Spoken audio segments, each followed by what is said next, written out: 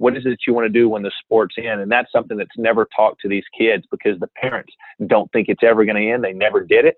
They weren't very good at it. They admired all the athletes. You got to think about in this country as men, we're admired by, how much money you have, are you an athlete, how athletic you are, and how many women you can attract and date, different things. I mean, that creates, this masculine piece of this country that can sometimes be toxic for a lot of people. So those three categories, well, guess what? I mean, there's 95% of people that are never going to be into those categories. So are you not a man? No, that's not it at all, right?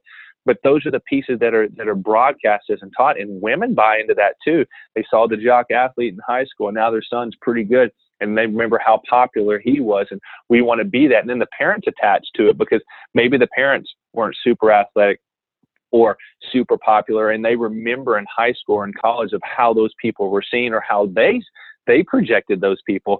And so now you just have all these pieces attached to it that not only are their kids going to be able to potentially be that, they can also kind of be part of that whole thing. And now we can be popular and we can be all these things. And it can just create just a kind of a terrible place for that kid, for the parents, and becomes their identity as well, opposed to just letting kids do it for what it's worth and have fun, move, and see what comes of it, and not ride their coattails. But that's where we're at, and and that's never going to change.